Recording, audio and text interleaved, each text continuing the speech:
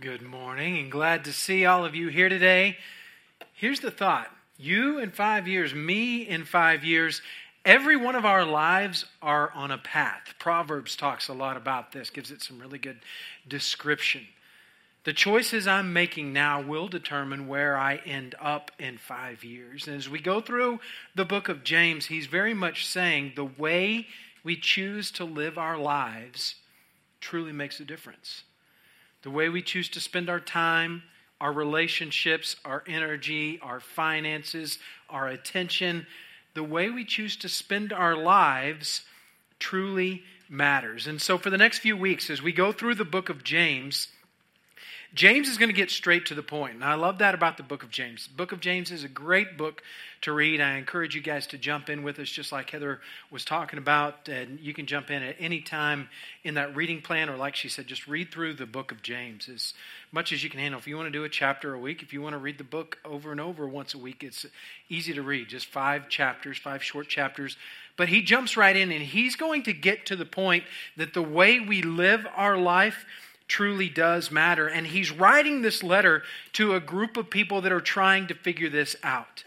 Now, these are the very first Christians. As Jesus has died and he's risen again, and now the church is formed. This letter was written in what would have been mid-Acts, the book of Acts. And now the church in Jerusalem has formed, and people are scattering all over the place because persecution has shown up. And so in that kind of situation, you really have to decide, do I believe what I say I believe, right? And if I believe it, what does that mean in the way that I should live it out? Now, their time and culture and perspective would have been a little bit different, because fortunately, you and I aren't running for our lives to be able to do this here today like they were. But yet, even though it was a different time and culture, we can find ourselves on very much the same common ground, answering the question, if I believe this, if I believe that Jesus really did die for my sins so that I could be a new creation, then what does that mean about the way I'm supposed to live today, tomorrow, for the next 5 years, in the rest of my life? How should I be living if this is true? So if you're here today and you're a Christian, I hope that we get to take a chance to look deep within the mirror today. If you're not a Christian, I think you're going to identify with a lot of this as well, because probably a lot of the things you'll hear today may be the reason that you aren't a Christian. And so I want you to stick with us as we jump in this second part of our series, Me in 5 Years, as we look at the book of James. He's very practical. He's going to be very applicable. It's really simple. This is how you live it out. He's writing to people, like I said, that are being rejected because they've chosen to follow Jesus. And as we left off in chapter 1, really just as we got a few verses in last week, he gives one of my favorite verses where he says, hey, if you want wisdom, ask God for wisdom, and he is happy to give it to you. That's Adam's paraphrase right there. But wisdom isn't just simply knowledge, right? It's not knowing just the answer to stuff. When we say wisdom, we're talking about being able to discern what God's will is in your life. So he's saying, if you want to know what God's will is in your life, he would love to tell you.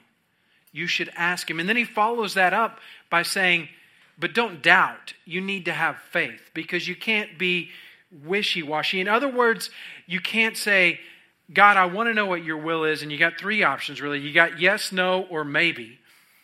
He's saying, really, there's only one answer there. If you want to know what God's will is, you begin by saying yes before he even tells you what his will is. You want wisdom, you want to know what the will of God is.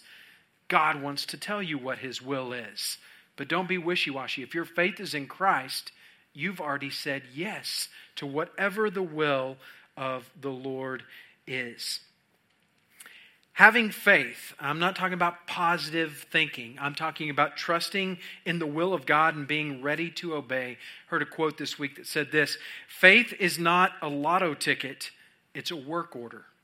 In other words, it's not a piece of paper, oh, I hope I get it, I hope I get it. Having faith is saying, God, you sign this, whatever you want me to do, and I am ready to do it. Faith transforms our lives, but because of that, if we have faith, it requires action of us. It requires a response from us. So as we get deeper into chapter 1 and then jump into chapter 2 today, James is going to jump deep into this challenge as he challenges everybody who calls themselves a Christian as he writes this letter, but it even applies to us today. He's saying that if we are believers in Christ, it should affect our lives. So, change the subject here real quick. Let me ask you this. What if I told you today I'm a superhero? Now, I know some of you are thinking, we already knew that, Adam, right? It's probably the physique that gave it away. You're thinking, oh, yeah, we're well aware of that. But for those of you who are still doubting, it's me. You couldn't tell with the glasses, right? I know, it's a great disguise. I took that one from Superman, and it works every time. Put glasses on, nobody will recognize you. But no, let me legitimately ask you this far-fetched question. What if I told you today, I truly believe that I'm a superhero? And I'm not talking about Bible man. I know the scriptures and I can help you out. I'm talking about, I legitimately believe that I have a superpower. All right, so this would be your last week at Rock Hills. I understand some of you would leave before the service is even over. But if I stood up here and told you, I sincerely and passionately believe that I have superpowers, it's going to lead us to one place. So let me turn the camera around on you a little bit. If you could have a superpower, just pity me here for a second. Would you rather be able to fly or be invisible? All right, I want you to think about it for 1 second. If you would rather be able to fly, raise your hand. If you would pick being invisible, raise your hand. Okay, everybody watch out for the people that just raise their hand on invisible, because I guarantee you they are mischievous. That is the only reason to be invisible, and they chose it that quick. All right? So we're just going to go with fly here, all right? Just go with me. If I legitimately stood up here and told you, and when I was a little kid, I used to have this reoccurring dream that I could fly. If I could concentrate and I genuinely could fly. I don't mean jump off the stairs and for a split millisecond, I'm flying through the air till I hit the ground. I mean, I could fly around the room. Traffic's backed up on 281. I'm just going to fly home today after church. Just legitimately fly through the air. What point does that lead us to? Either you think I'm absolutely nuts. Maybe my wife would feel sorry for me and go, okay, yeah, I guess he really believes that. Everybody else in the room, there's only one place that leaves us to. You would say, okay, Adam, fly. Right? That's the only thing that would cause you to believe that I had any sincerity at all, is if you saw me walk out those doors, up and away, and I fly through the air. Right? Now, I know we're exaggerating, talking about silly superpowers here. But the only way that you're going to believe my claim is if I show you. And I prove to you that what I'm claiming is true. And that's where James finds himself and these believers find themselves. He's saying, you've been changed by Christ and you're surrounded by people who are trying to figure out what this message is all about. Up and away. You need to show them that the change, the transformation within you has truly occurred. If you're claiming that a supernatural God has transformed your lives from the inside out, prove it. Because the world around you is watching. So, like I said, James gets down to business. He's not just trying to make everybody feel good. James gets right in people's business and says, hey, listen, if God has transformed your life, there should be evidence of it. So in what ways do we prove it?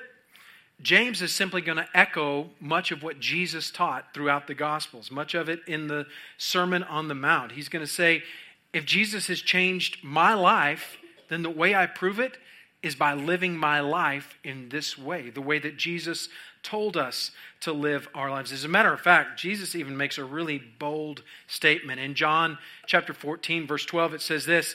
This is Jesus speaking. I tell you the truth. Anyone who believes in me will do the same works I have done, and even greater works, because I am going to be with the Father. Now, if that's what James is basing this challenge on, hey, we've got to live the way Jesus called us to live. We can do what Jesus did, and we can even do it greater. I mean, there was one of Jesus. There's a whole room full of us, right? So I'm going to end up here in James chapter 1, and then I'll get into James chapter 2. And there is so much good stuff at the end of chapter 1 and in chapter 2.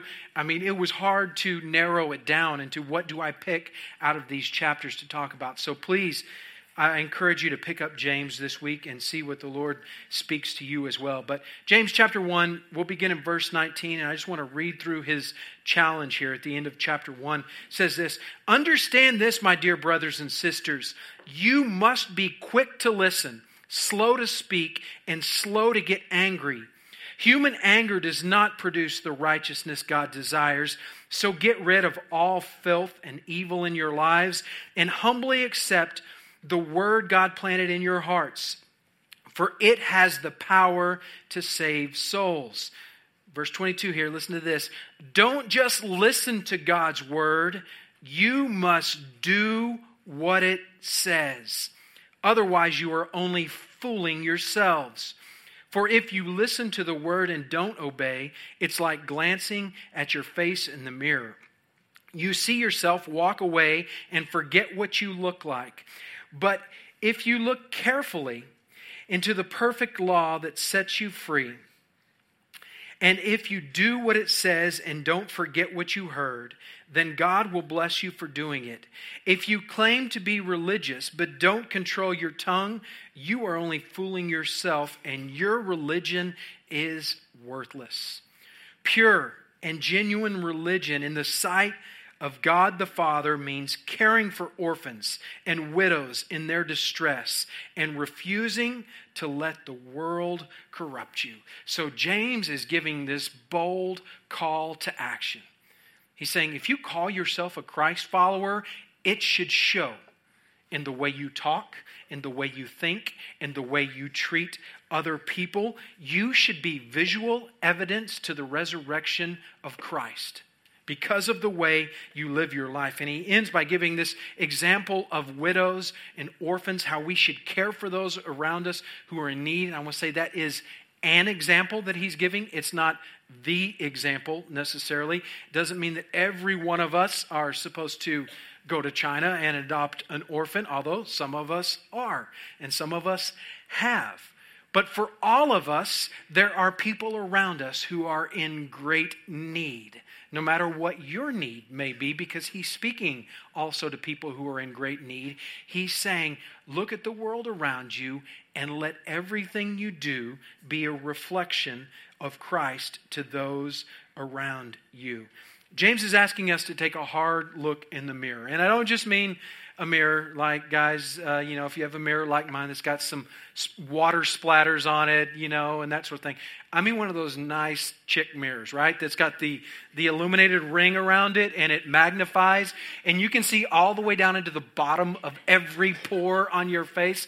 James is saying, let's take a real hard look at the way you live your life. And this applies to us in America because it is culturally okay for us to call ourselves Christians. I mean, you may have people at work that roll their eyes at you, but in our culture, it's just fine if you go to church and you call yourself a Christian. But James is saying, if you call yourself a follower of Christ, you should really take a look at the life you live and how you live it.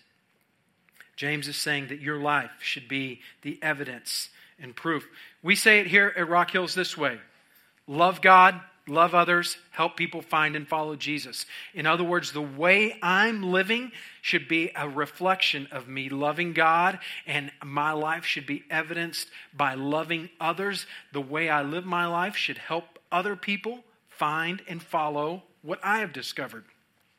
Jesus says something very similar. He says, love the Lord your God. Love your neighbor. Right? He goes on to tell his disciples, they will know that you are my followers by your love, the way that you love people. And he even addresses people in Matthew 25 where he's saying, hey, a lot of you talk a good game. You can say, I've done this and I've done that, but he's saying, a lot of you never did it, right? You didn't feed me. You didn't clothe me. You weren't there. And obviously, he's not talking about himself being in prison or being starving. He's talking about all the people within the community. He's saying, if you truly want to be my follower, this is the way that you live it out. Paul says it this way, saying, if you're a follower of Christ, here's the evidence that everybody should be able to see in your life. The evidence is the fruit that comes from our lives. Your life should be filled with love, joy, peace, patience, kindness, goodness, gentleness, faithfulness, self-control. When I look at your life, when you look at my life, that is the evidence that people should be able to see around us. If we call ourselves a Christian, we don't get an exemption from this exam. If we call ourselves a Christian, he's saying every one of us, this should be evidence in our lives. Now again, if you're not a Christian, this is probably a lot of the reason why. Because you've known people who've called themselves Christians. You may be familiar with church settings. And to go back to our example, you're surrounded by people who say they can fly, but you never see any of them fly. So why in the world would you believe that? Right? People go collect in a building every week and they sing about flying. I'll fly away, And they talk about flying, but none of them ever fly. And that can be a tragedy in our culture and our generation. When we have people who say we love the Lord and we follow the ways of the Bible, but then they look at our lives and they don't see any evidence of a transformed life. I dare you to become what you say that you believe in if we've trusted Christ to live our lives this way. James continues in chapter 4 as he challenges those who follow Christ. He says, my dear brothers and sisters, how can you claim to have faith in our glorious Lord Jesus if you favor some people over others? For example, suppose someone comes into your meeting dressed in fancy clothes and expensive jewelry, and another comes in who is poor and dressed in dirty clothes.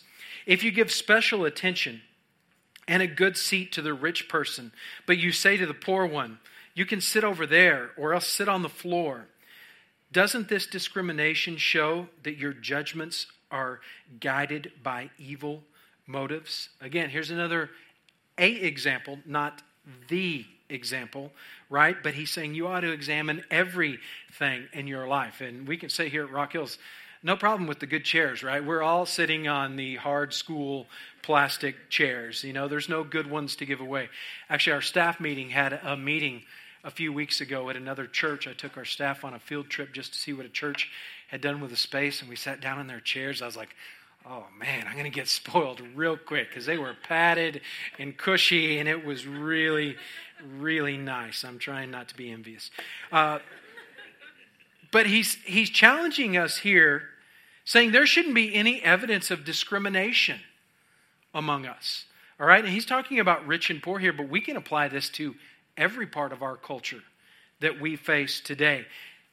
I can be guilty of this, right? Maybe not even intentionally, but I might just be a little bit more generous with one type of person than another, or be a little bit more likely to be a friend to one type of person than another, because some people are just easier to connect with than others, right? Or maybe, even if we don't admit it, deep inside we have a tendency to push certain groups of people aside and be attracted to other groups of people.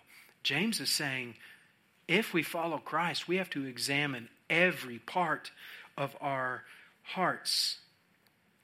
And if we're honest, when many people in our culture think of Christians, I don't know if the first descriptions that they would give are, man, those are the most loving, non-judgmental, welcoming people that I have ever met in my life. But I hope that can be true of us here at Rock Hills. We say, here, come as you are, and that's exactly what we mean. Said whether you're rich and in fancy jewelry or you're poor and in dirty clothes, you're all welcome in the good seats, the good plastic seats we have here, right? You're all welcome here. He's telling people how you treat people matters. It shows our hand. The way we treat other people shows what's happened within our own minds and our own hearts. It shows our motives in the way that we treat other people. And James is setting us up because he's about to get to the point here that if we're people who believe in the mercy of God, the fact that we didn't deserve God's grace, but God gave it to us anyway, then how can we look at somebody else and decide they don't deserve God's grace or treat them any differently than the Lord treated us? Let's look chapter 2, verses 14 through 17. It says this, "What good is it, dear brothers and sisters, if you say you have faith, but you don't show it by your actions? Can that kind of faith save anyone? Suppose your brother or sister has no food or clothing, and you say, 'Goodbye, have a great day, stay warm and eat well. God bless you,' right? I'll be praying for you. But then you didn't give the person any food or clothing. What good does that do? So you see, faith by itself isn't enough. Unless it produces good deeds, it is dead and useless. Unless it produces good deeds, it is dead and useless." In other words, James is saying, if Christ has changed your life, again, it should show. It should be evident. Now, I do want to press pause here real quick because this verse could seem contradictory. Because James just said, faith by itself isn't enough. Now, if we flip over to Paul in Romans, here's what he says in Romans chapter 3, verses 27 and 28. "Can we boast then that we have done anything to be accepted by God? No, because our acquittal is not based on obeying the law, it's based on faith. So we are made right with God through faith, not obeying the law." So here's Paul. Paul just said, you are made right. Your salvation comes by faith, not faith plus works. Not, in other words, you trust your life to Christ, and now if you do enough things, He accepts you. But James just said, faith alone is not enough. So here's where this leads us. Paul is speaking about what leads up to salvation. You are made right because Jesus died on the cross for your sins. He paid the penalty. There's nothing that you can do to earn it. There's nothing that you can do to deserve it. It is the grace and mercy of God given to us by faith alone. So Paul is right in saying that. It is by Christ's work alone. James is speaking all through the book of James about now that you are a believer, you have been made right. Your eternity is set because of the grace and mercy that God has given you. It should show, and it should be evident in your life by the works, the fruit, as Paul calls it, that come out of your life. Now, when I say the works, for some of you that can be a church trigger, a religious trigger, right? Because you automatically think works means, okay, I got to do this 3 times, I got to do this, and it's just this list of things that you have got to do. And that's not what James is saying here. He's not saying if you do X, Y, and Z, then you are good enough for God. He is simply saying works, because your life is changed, the works, the fruit, the reaction that comes out of your life should be an example of Christ to all of those around us. He's saying that there's a balance between faith that has transformed your life and then the works that now produces out of your life because of the faith that changed you. It can't be all one or the other. He's saying you can't believe and then it not show to anybody, and you just can't go around doing good things but not believe in the grace or mercy of God. If you do all of one or the other of those things, you've missed the point altogether. He says these two things fuel one another. You're changed, and because you're changed, this is the way you live your life. So you're changed, this is how you live. You're changed, this is how you live. It's a rhythm that James is calling us to live in with our lives. Now, there are many theologians who've studied this much deeper than the simple answer I'm giving you here today. And if you want to know more of the deep explanations of this, you just go see Al Hasler after service, and he will be happy to give you the extended answer. I look at it like this, though. In some sense, like riding a bicycle. And riding a bicycle today is much different than when I was a kid. When I was a kid, I would just go ride anywhere I wanted to, right? As long as I was home before dark, I was good. I didn't have pads and a helmet and all that kind of stuff. We just went on adventures, right? I mean, today, you got to stay in the driveway. You got all the pads, the helmet. You've got an EMT that follows you around everywhere that you go. We want to keep everything safe, right? But when you ride a bike, there's some things that I don't like even today as an adult riding a bike. And that's hills, which we have too many of in my neighborhood. And that's distance. And that's any cars within 20 feet of me, right? But even if you're a real cyclist, like Stuart Green that goes to our church here. If you're a real cyclist, there are things that you don't want on a bike ride. Stuart has literally ridden his bike across the country and back and experienced so many cool things riding his bike. But obviously you don't want a flat because you can't ride your bicycle if you have a flat. You don't want a broken chain because then you can't make it go. And you don't want a broken pedal. Right? I mean, if you've just got one pedal that works, Stuart's probably the guy that could still make it go, like that, all the way across the country with just one pedal going. But for the rest of us common folk, right? If you just have one pedal, you're going to make it go, but then you're not going to have the follow-up push. And that's what James is saying here as he talks about faith and works. He's saying it's like two pedals that balance a bike. Your faith is what has changed you and drives you, and your works are how you live it out everywhere that you go. And as one pushes, the other rests. And they have this rhythm that push back and forth within our lives. So James is reminding us that in order for the gospel to be carried out and displayed and change the people around us, it's faith and it's works. It's your belief followed up by your action. It's what's happened within you that's now oozing out of your life to everyone around you. As he goes on through verses 14 through 26, he's going to wrap it up with three types of faith that are genuinely challenging. He tells us this, and in these three types of faith, I will say two of them are negative, and one of them is positive and dynamic. Two of these will lead our lives. We're talking about that path in 5 years. We're going to be in a frustrated spot. However, if we live our life in the third positive way, we might just be amazed at what God will do in our lives. Chapter 2, verse 18.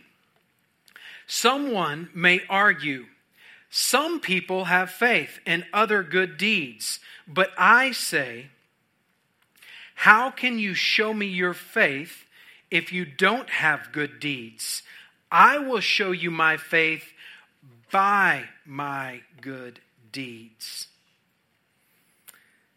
The first faith that we see here that he's already referenced is a faith that is dead. Faith by itself, if we're just saying God has transformed us on the inside, but we don't go on to do what it says in verse 18 to display that, he says your faith is dead. Now it's faith alone that justifies us by the work of Christ on the cross, but it's dead if it doesn't come to display within our lives. In other words, if it's lip service and not lifestyle. Maybe we've known Christ and we've memorized Scripture and we can talk about it. Unfortunately, you may have known some people like this. They can quote you the Scripture, but their lifestyle has no evidence of it changing their lives. That kind of faith is dead. It's like a bike with one pedal, a car with no engine, or a phone with no battery, or as Paul and Jesus kind of put it, it's like a tree with no fruit. There's life there because Jesus has come within us, but there's no fruit that is produced. As a matter of fact, in Mark chapter 11, Jesus gives us a great illustration of this as he walks up to a fig tree that's alive. It's got leaves, but it's not producing fruit. And Jesus curses that fig tree. He says, you're dead. That faith, that kind of life is dead. The second kind of faith that we see, which is even tougher, we see in verses 19 and 20, it says this, you say you have faith, but for you believe that there is one God. Good for you, he says. Even the demons believe this, and they tremble in terror. How foolish. Can't you see that faith without deeds is useless? The second kind of faith we see here is a faith that is deceived. He says, you believe. Good for you. Great. It says, even the demons acknowledge the deity of God. That's pretty scary, right? To be put in that same comparison. They are aware of God's existence, but they have no surrender to Him as Lord. They have not let God transform them or lead them. They have knowledge, but no change. They have no love for Jesus. In other words, Jesus is not your get out of hell free card. Okay, I'm going to say a prayer at the end of the service and I'm good. If we want God to work in our lives, we have to let Him transform us from the inside out. They have rebellion, but no repentance. Charles Spurgeon said this, the grace that does not change my life will not change my soul. And there's a third kind of faith that we see here as we finish up this chapter. And James is going to go on to tell his listeners a story, reference a story that they're all very familiar with, and that is of Abraham and Rahab. Two people that we see in the Old Testament who took a bold step of faith, and he's going to say that action, that display of those works, put their faith on display. Here's what he says in 22 and 23. You see this faith, you see his faith, he's referring to Abraham. His faith and his actions worked together. His actions made his faith complete. And so it happened just as the scriptures say. Abraham believed God and counted him as righteous because of his faith. He said he was called a friend of God. Faith isn't believing in spite of the evidence. Faith, as James is talking about here, that is alive, is obeying God in spite of the consequence. In other words, God, I don't know where this is going to lead, but I am going to choose to obey you. So, today you've all got an imaginary mirror in front of you. You're all claiming that you can fly. You need to take a deep look within that mirror and ask yourself, if you claim that Jesus has transformed your life, can those around you see it? You're made right by the sacrifice that Jesus has made for your life. But that should be reflected and displayed to all those around us. Now again, like we talked about the first week, this is about progress, not perfection. We're all going to have times when we have those moments when we don't display it as good as we should display it.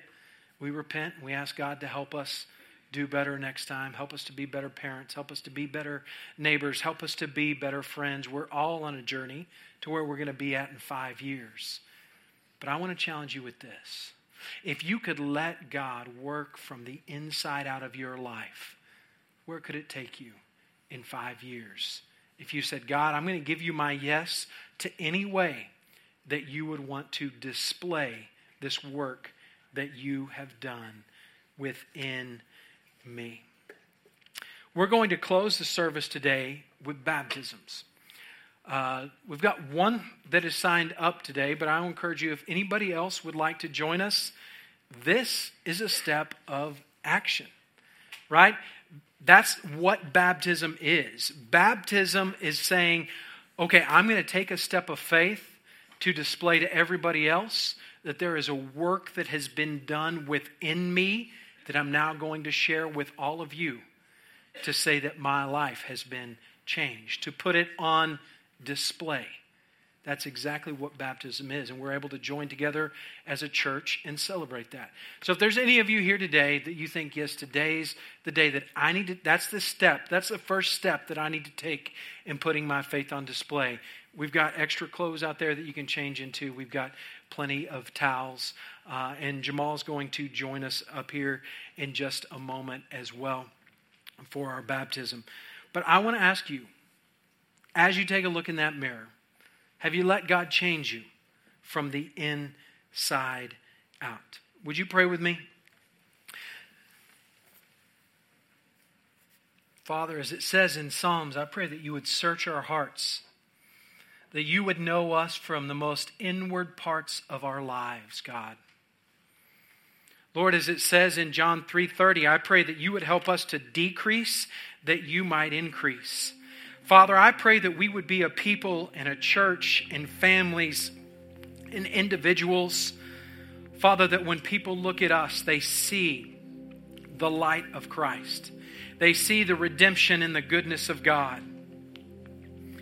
Lord, would you do that work within our hearts? Maybe there are some of you here today that you've been trying to be good enough. And today, maybe your understanding has changed. It's not about you being good enough, because none of us can ever be good enough. But today you might simply receive the grace and the mercy that Christ has given us. If that's you today and you want to pray this for the first time or the 1,000th time, just to reiterate your desire and your need for God, you can pray this with me. Dear Heavenly Father, I give you all that I am. I thank you that you sent Jesus to die in my place, and that by the penalty he paid on the cross, I can be made new in you. Lord, I surrender to you today. Now that can't be my faith for you. If you need to cry out to God, I want you just to take a moment in your own words to lift up your heart to God and ask him to meet you right where you're at.